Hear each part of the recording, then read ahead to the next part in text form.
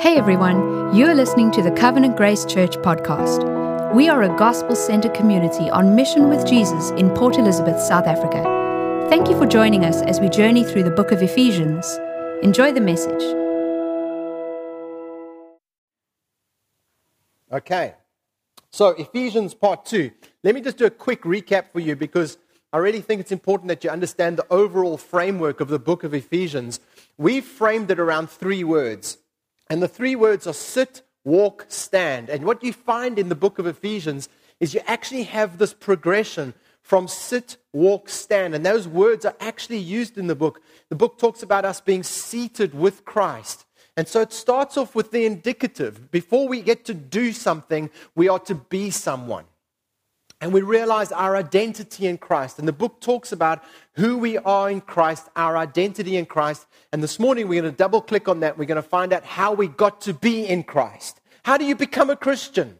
That's the big question that we're going to answer this morning. But then we move on to walk. Walk out your Christian faith. So sit, walk in love, walk in the ways of God. And then stand. We know, and we noted last time that there are certain things as Christians we have to stand for. And we need to stand against certain things as well. And so there's a positive and a negative element to that. And then we did a kind of parallel explanation of this framework of sit, walk, stand as we spoke about how the culture views life today. And we spoke about the water tanks. Remember the 3 water tanks? The water tank of freedom and the water tank of meaning and the water tank of community. And we said that the water tank of freedom is overflowing. In today's world, in today's society, the inputs into freedom are exploding our water tanks to the demise and detriment of the water tank of meaning. People are living with very little purpose anymore these days. There's a very little sense of meaning to their lives because we're overflowing in the tank of freedom. And we think that if we can get freedom, we can truly experience community. But what we said was community actually comes not through freedom, but through sacrifice. And if we're going to experience true community, we need to have the water tank of meaning filled up as well, because that's what gives community direction. And yes, freedom is important, but freedom alone is destructive. And all we need to do is note what's happening in the world around us, and we can see that an overflowing tank of freedom actually doesn't bring freedom. It brings slavery. Now, let me just say this. Analysts are saying and telling us that we're now living in a post-Christian era. It's a post-Christian culture that we're living in, at least in the West. And what they mean by that is that traditional Christian values are either being abandoned or being rearranged, what some call deconstructionism. And some churches are falling into this very trap of deconstructing the faith because of the pressure that the world is placing on the church to conform or to rearrange our truth in order to try and be more appealing. In order to try and keep numbers, in order to try and keep relevant. And in the name of relevance, we lose our distinction. Now, we're not to be fools, and we're not to be idiots, and we're not to be bigots. Those are the words that the world uses against the church. No, we shouldn't be those people, but at the same time, we need to be a people of conviction. A people of conviction and a people of compassion. And it's interesting, how did we get to this post-Christian era? Well, if we just go back a few years and we think about what it was like post-war, after World War I and World War II, actually the world was relatively calm. There was a sense of peace. Politics seemed to be stable. We had some really good presidents in the world, unlike now. We had some really good politicians in play. There was a real sense of peace and order in the world. And religiously, things were at a peak.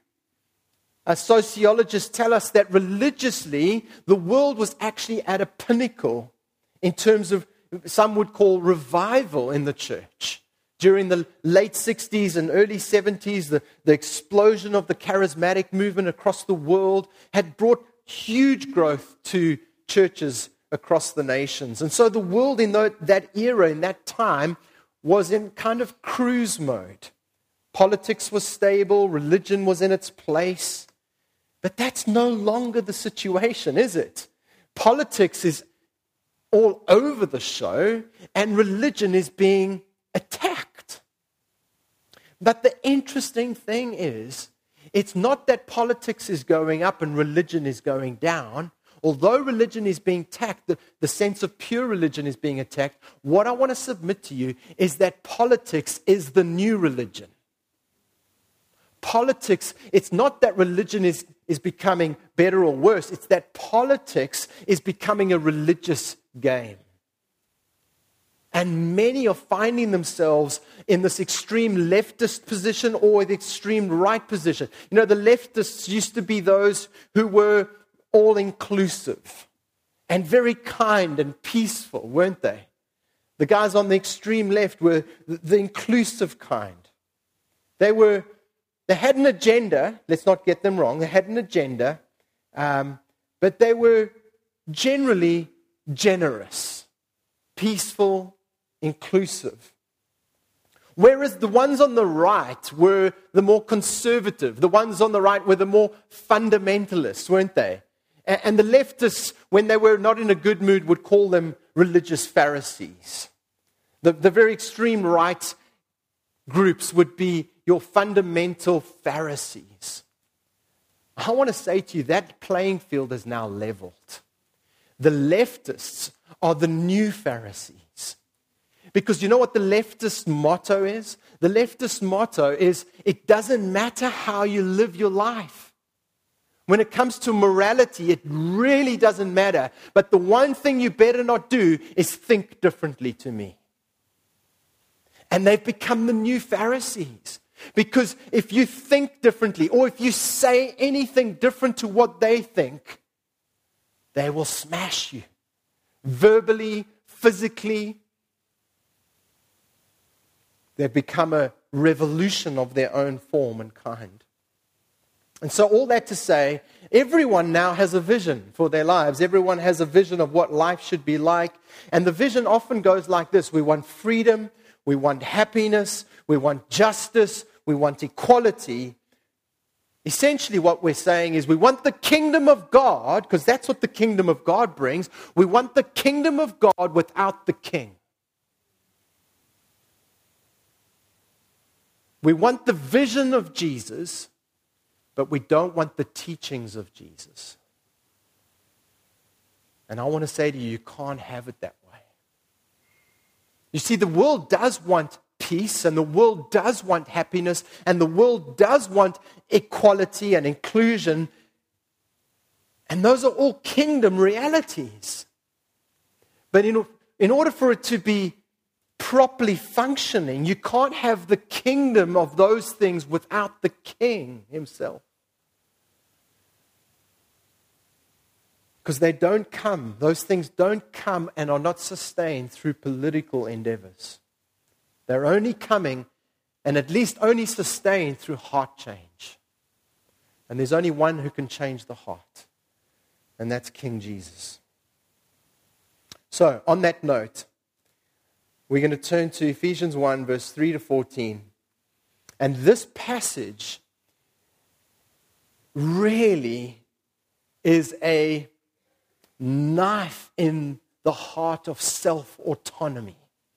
This kingdom of self that we see in the world today, this passage takes a direct shot at the heart of self-autonomy. Because what we're going to encounter here is the absolute freedom of God, the absolute sovereignty of God, and that we actually fit into His plans. Yes, you can plan, but do you know that God has the right to interrupt your plans? That's what it means to be God. And so as we come to Ephesians 1, verses 3 to 14, I want to just remind you of a few things. You might not know this, that actually this is one long sentence in the Greek. From verse 3 to verse 14 is one long sentence with no apostrophes, no commas, no any of that kind of stuff. And so this is an English teacher's nightmare. So we've got it in English. We've got all these pauses and breaks. And And so that's the one thing I want to just say about verses 3 to 14. But also I want to say to you that we're going to encounter here some of the deepest, most precious doctrines in the Bible. And so we are literally jumping into the swimming pool, and it's really comfortable because, you've got the shallow end, but that's not where we're going to stay. This text takes us from the shallow end right into the deep end of theological truth. So if you feel like you're a little bit over your head in this, we're all together, right? Because we're going to read about words like election and chosen and predestined and redemption and adoption. What are those words? And so I'm going to invite my dear wife, and she's going to read the text for us. Dear. All right, verses 3 to 14. Thanks, love. Blessed be the God and Father of our Lord Jesus Christ, who has blessed us in Christ with every spiritual blessing in the heavenly places, even as he chose us in him before the foundation of the world, that we should be holy and blameless before him.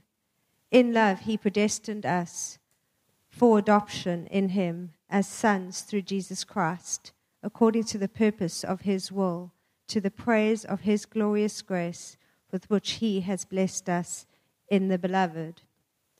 In him we have redemption, through his blood, the forgiveness of our trespasses, according to the riches of his grace, which he lavished upon us in all wisdom and insight, making known to us the mystery of his will, according to his purpose, which he set forth in Christ, as a plan for the fullness of time, to unite all things in him, things in heaven and things on earth. In him we have obtained an inheritance, having been predestined according to the purpose of him who works all things according to the counsel of his will, so that we, who were the first to hope in Christ, might be to the praise of his glory. In him you also, when you heard the word of truth, the gospel of your salvation, and believed in him, were sealed with the promised Holy Spirit, who is the guarantee of our inheritance, until we acquire a possession of it to the praise of his glory. Amen.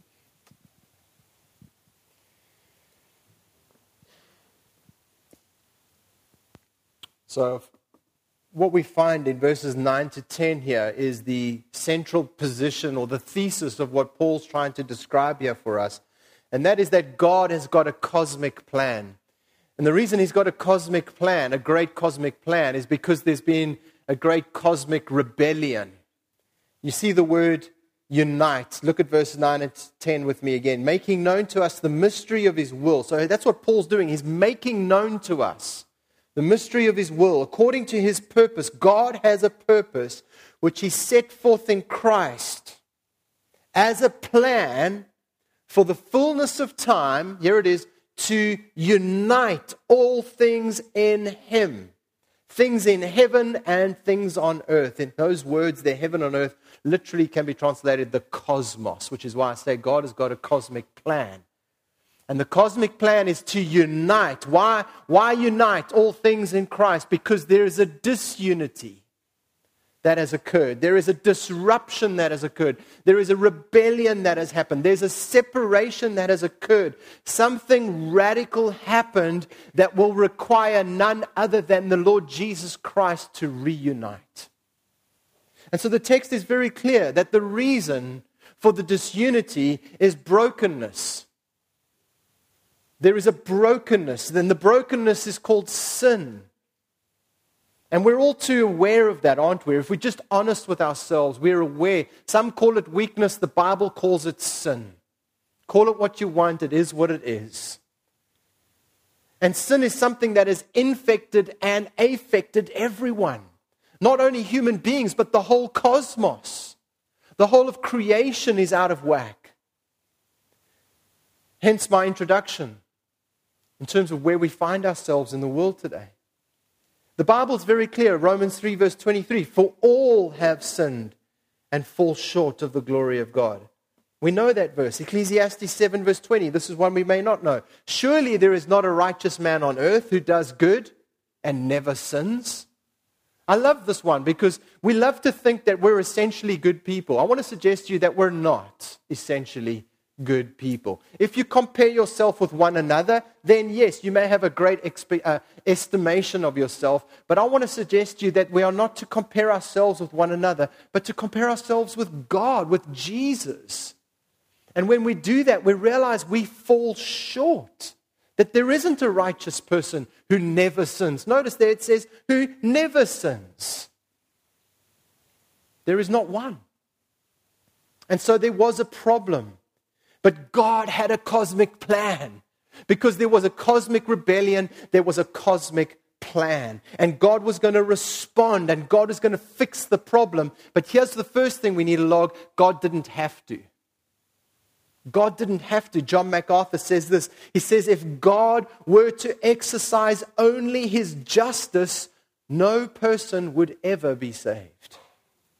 And God was fully entitled only to be just. Because he's not accountable to anyone. That's what it means to be God.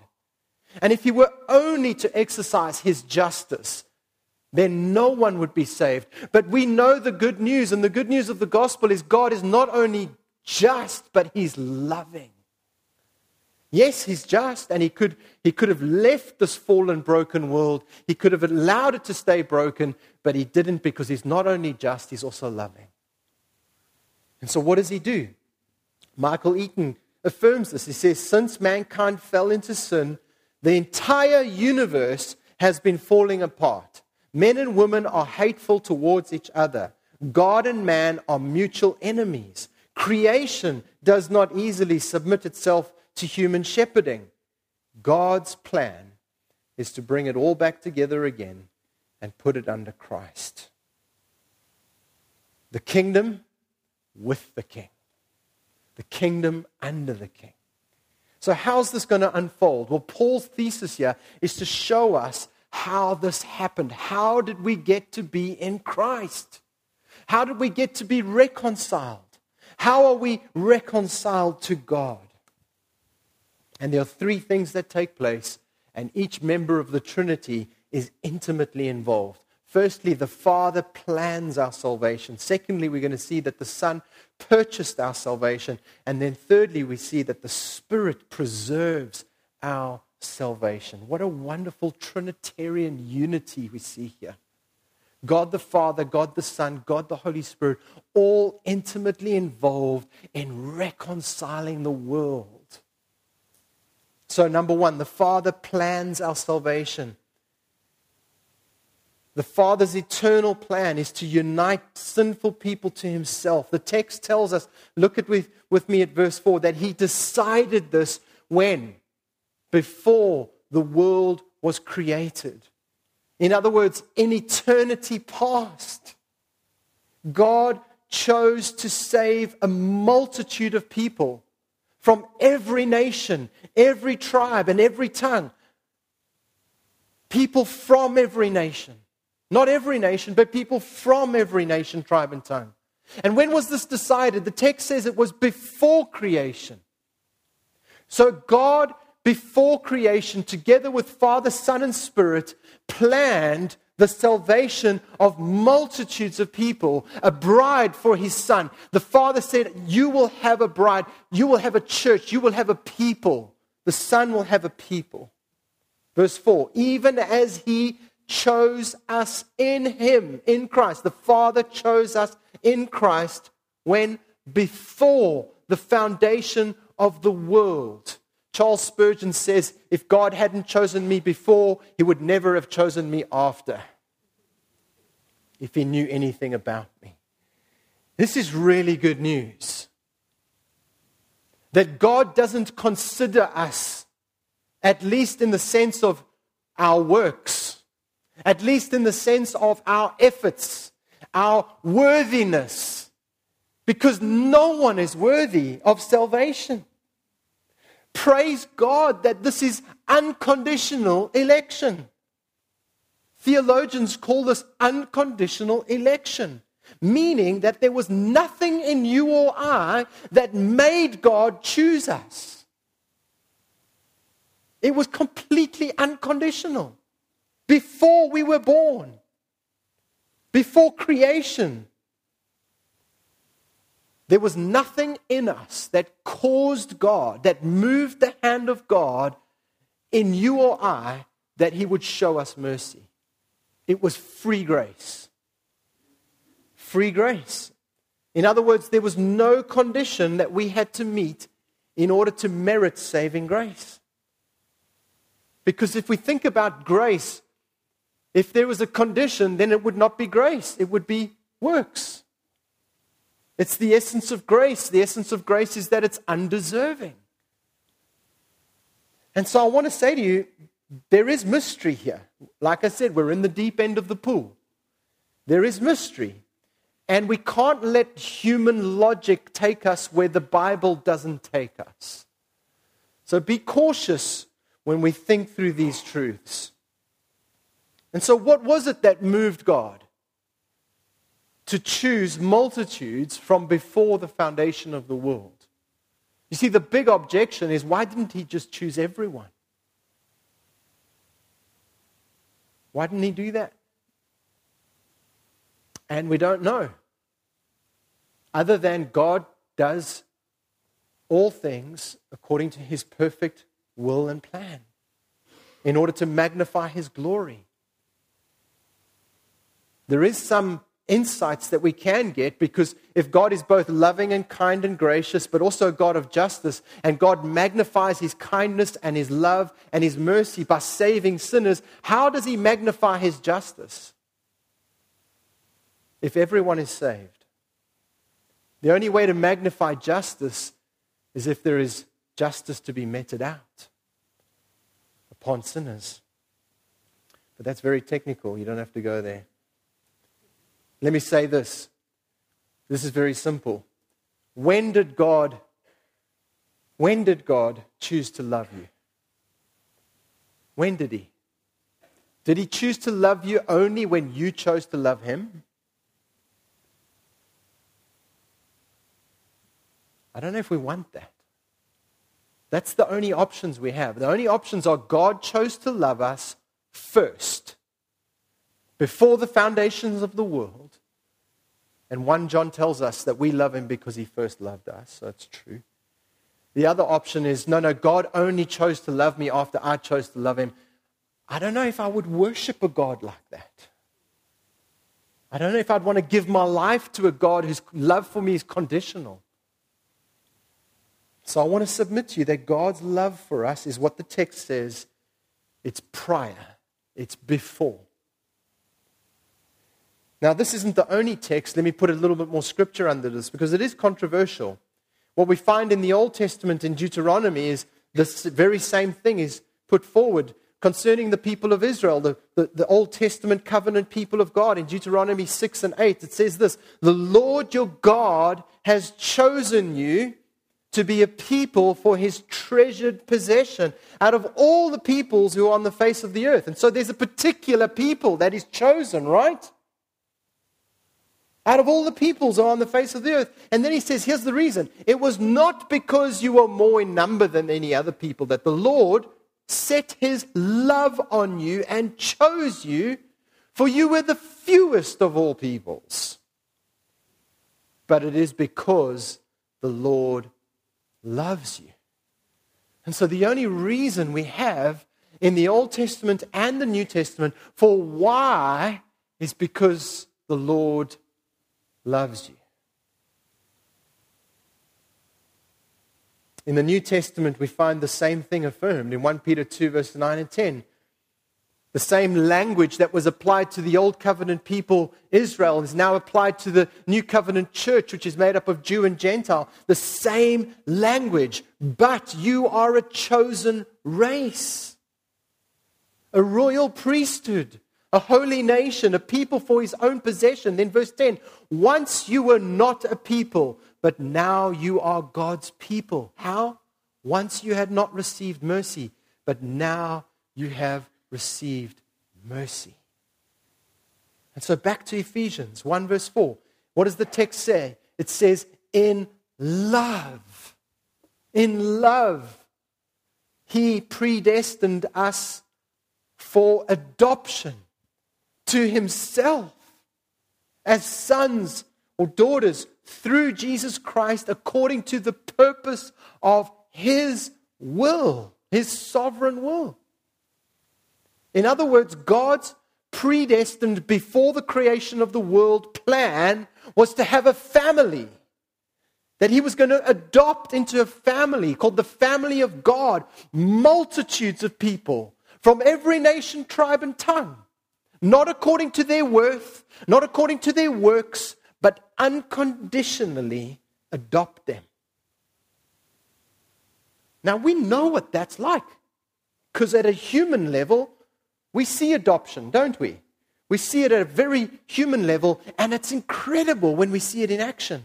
We've got families in the church who've adopted children. We've got families in the church who are currently in the process of looking at adoption. And we stand with them, and we pray with them, and we get excited for them. And then when they adopt, we rejoice with them. Don't we? It's an incredible. Everyone looks at the process of human adoption at an amazing way. We look at it with wonder, don't we? How much more at a perfect level between God and man should we not marvel at the process of adoption?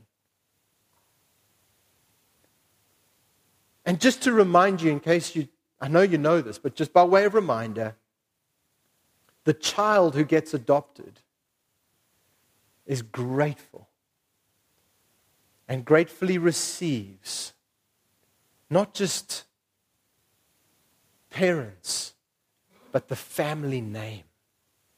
And not just the family name, but they become seated at the table and they get taken into the home and they get an inheritance and they're treated as sons and daughters.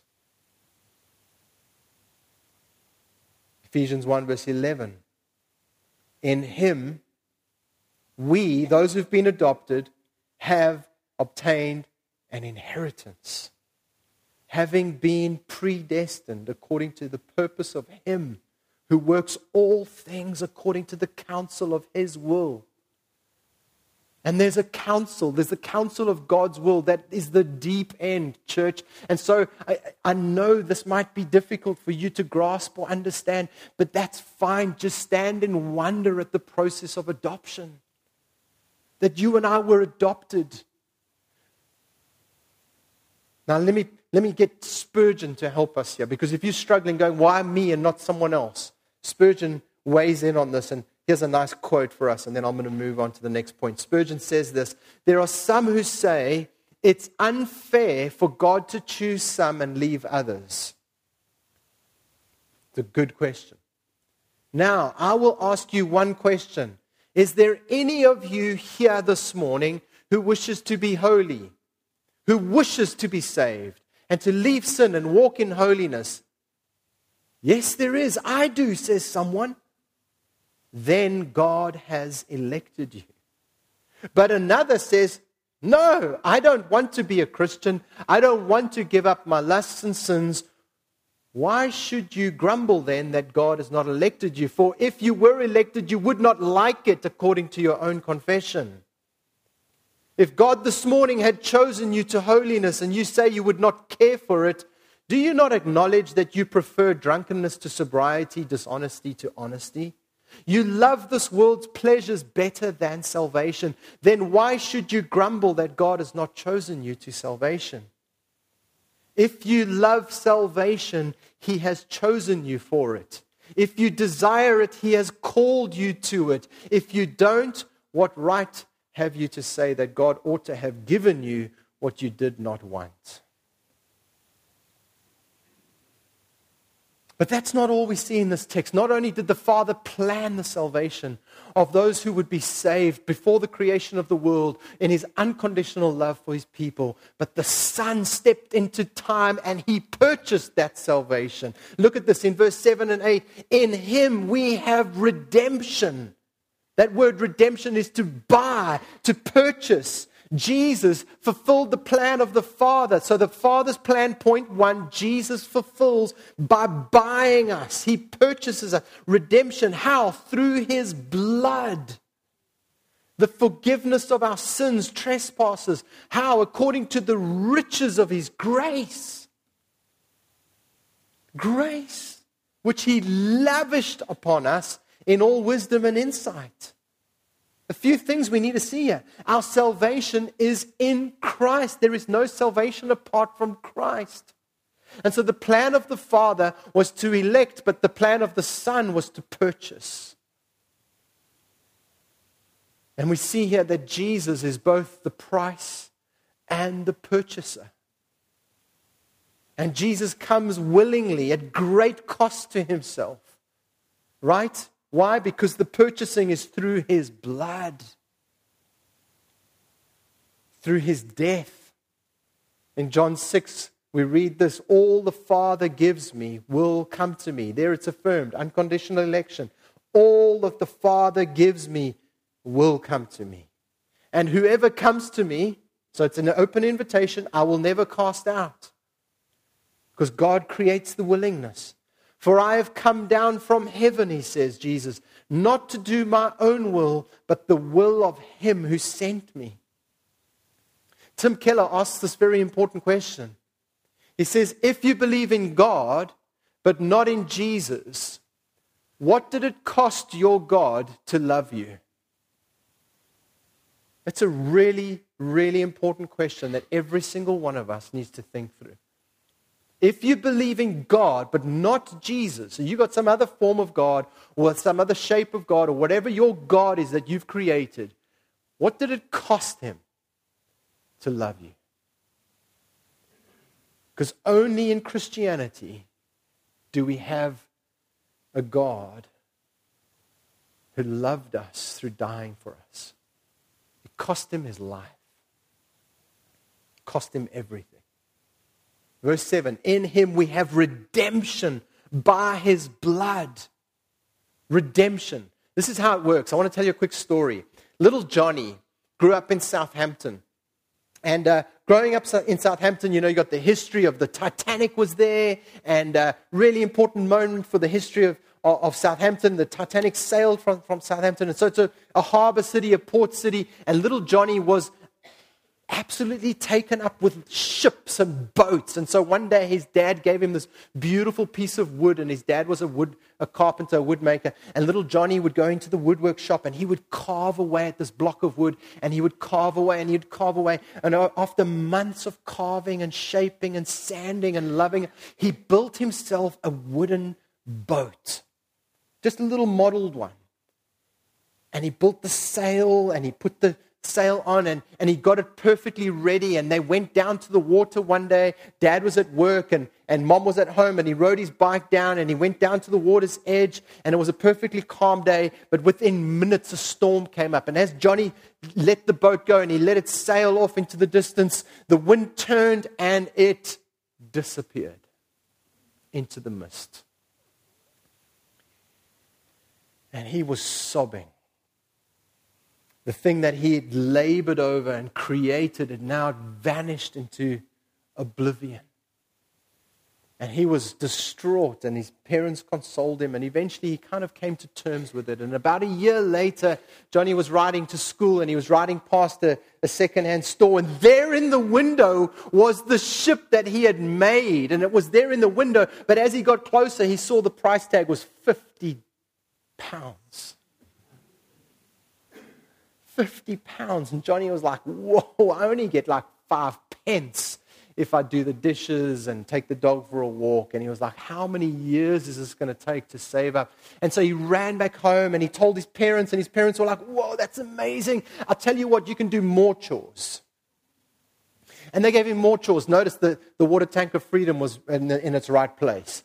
And they gave him chores. But Johnny worked, and he saved, and he sacrificed, and he sold his sweets and chocolates. And anyway, over a few weeks, he managed to get the money. Mom and Dad did help. They were gracious. And he went there, and he took the money into the shop, and he took it up to the shop attendant, and he says, here, I want that boat, please. And so the guy took the boat, and he brought it back to him, and he took the boat, and he held it in his hands. And Johnny said this. He said, now you are twice mine. First I made you, and now I bought you. Now you are twice mine. That's what we see here. In Him we have redemption by His blood. In Christ we've been made and bought. And God says to you, if you're trusting in Jesus this morning, if you have hope in Jesus, if you're looking to Jesus and your faith is in Jesus, He says to you, you are twice mine. First I made you and now I've bought you. The Father plans our salvation. The Son purchases our salvation. Finally, the Spirit preserves our salvation. Look at verse 13. In Him you also, when you heard the word of truth, the gospel of your salvation, and believed in Him. There it is. What happened? You were sealed with the promised Holy Spirit, who is the guarantee of our inheritance until we acquire possession of it, to the praise of His glory. All three persons of the Godhead at work in your and my salvation. The Spirit comes and enables us to hear the word of truth. In Him you also, when you heard the word of truth, when the gospel was shared or someone shared his testimony, the Spirit was moving over that word. When you heard the word of truth, the gospel of your salvation, you were blind, but now you see. Your heart was hard, but now it's soft. Once I was blind, but now I see. Hey, why did we write songs like that? I was lost, but now I'm found. We write songs like that because it's true. That's our experience. And the Spirit comes and awakens us and opens our eyes to the truth of the gospel. And not only does He save us, but He seals us. And you were sealed, He says, with the promised Holy Spirit, who is the guarantee, the down payment of our inheritance until we meet with Him and acquire our possession of it, to the praise of His glory. Church, sealed means sealed. We can't be unsealed any more than Christ can be uncrucified. If you are in Christ and you've been adopted into His family, you can't lose that. You may stumble and fall, but He will keep you. So, as we close, how are we to respond? We see all three persons of the Trinity involved in our salvation. How did you become a Christian? This is how you became a Christian. The Father planned it, the Son purchased it, and the Spirit seals you and preserves you. How should we respond? I want to say in this text we see three very important responses, just quickly. Number one, humility. Humility. God gets all the glory. If we have any part to play, then we get some glory, right? It's logical. The fact that the Father planned it, the Son purchased it, and the Spirit seals, that's all outside of us. Those things operate from outside in. We receive. We are recipients. We do not initiate. If we initiate any of those three processes, we get glory. But we don't. Look at verse 6. To the praise of His glorious grace, which He has blessed us in the beloved. Verse 12, so that we who were the first to hope in Christ might be to the praise of His glory. Verse 14, to the praise of His glory. He gets glory, we get humbled. Why? Why me, God? Why am I a Christian? The reason you're a Christian is grace. That's all. Grace alone. Alone. And what does that produce? Pride? No. Humility. Gratefulness. Thankfulness. I don't deserve this. It was my sin that hung Him there. Ashamed, I hear my mocking voice call out among the scoffers.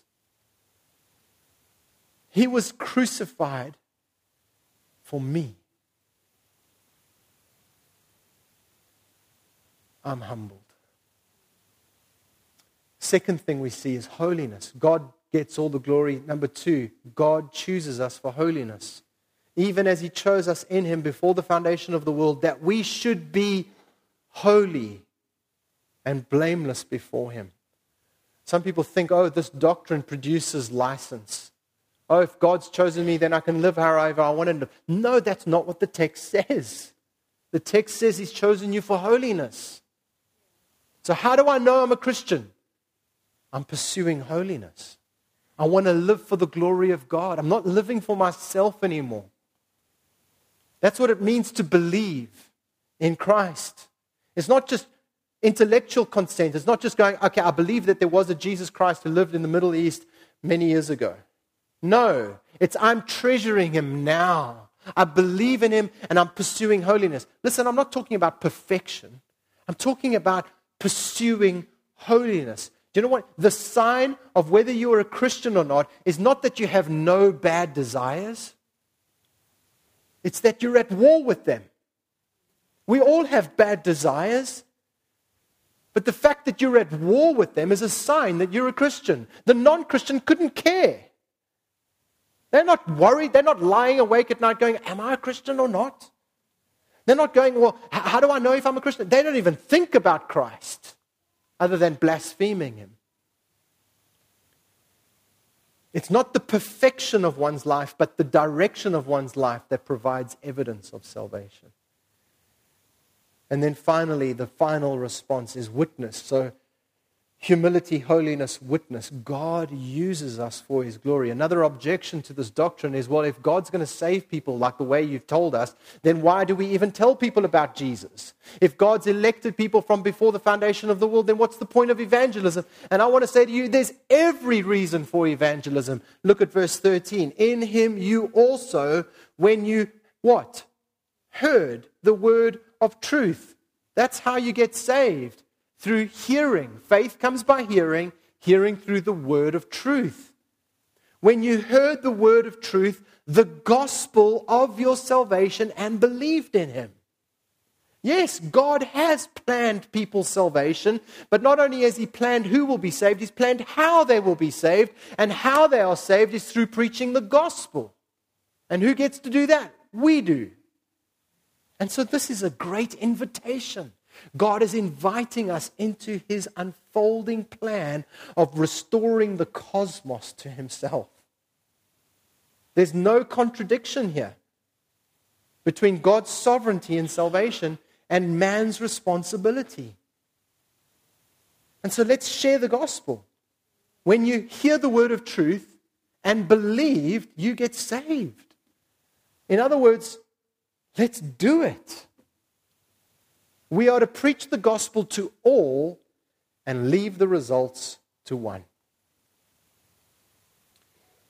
So let me say, I want us to, over chapter 1 and chapter 2, I heard this week that's amazing that some people in the church are reading through Ephesians, all of it, in the week as we preach through this book. And I really want to encourage you, if you feel, hey, that's me, I want to do that. I want to marinate in this book.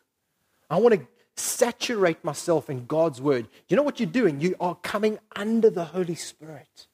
Because the Spirit wrote the book. The Spirit inspired these words from the Apostle Paul. Let's get into the book and let's sit in it. All right? Because chapters 1 and 2 are all about sitting. Our identity in Christ. And then we're going to walk it out. Chapters 3 and 4 and 5. And then we're going to stand, chapter 6. But it's got to start with sitting. We can't walk until we've learned to sit. Know who you are in Christ.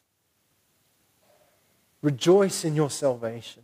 Thank Him for what He's done for you. Yeah, I know you may have questions. That's fine.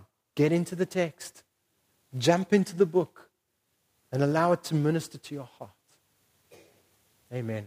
Let's pray.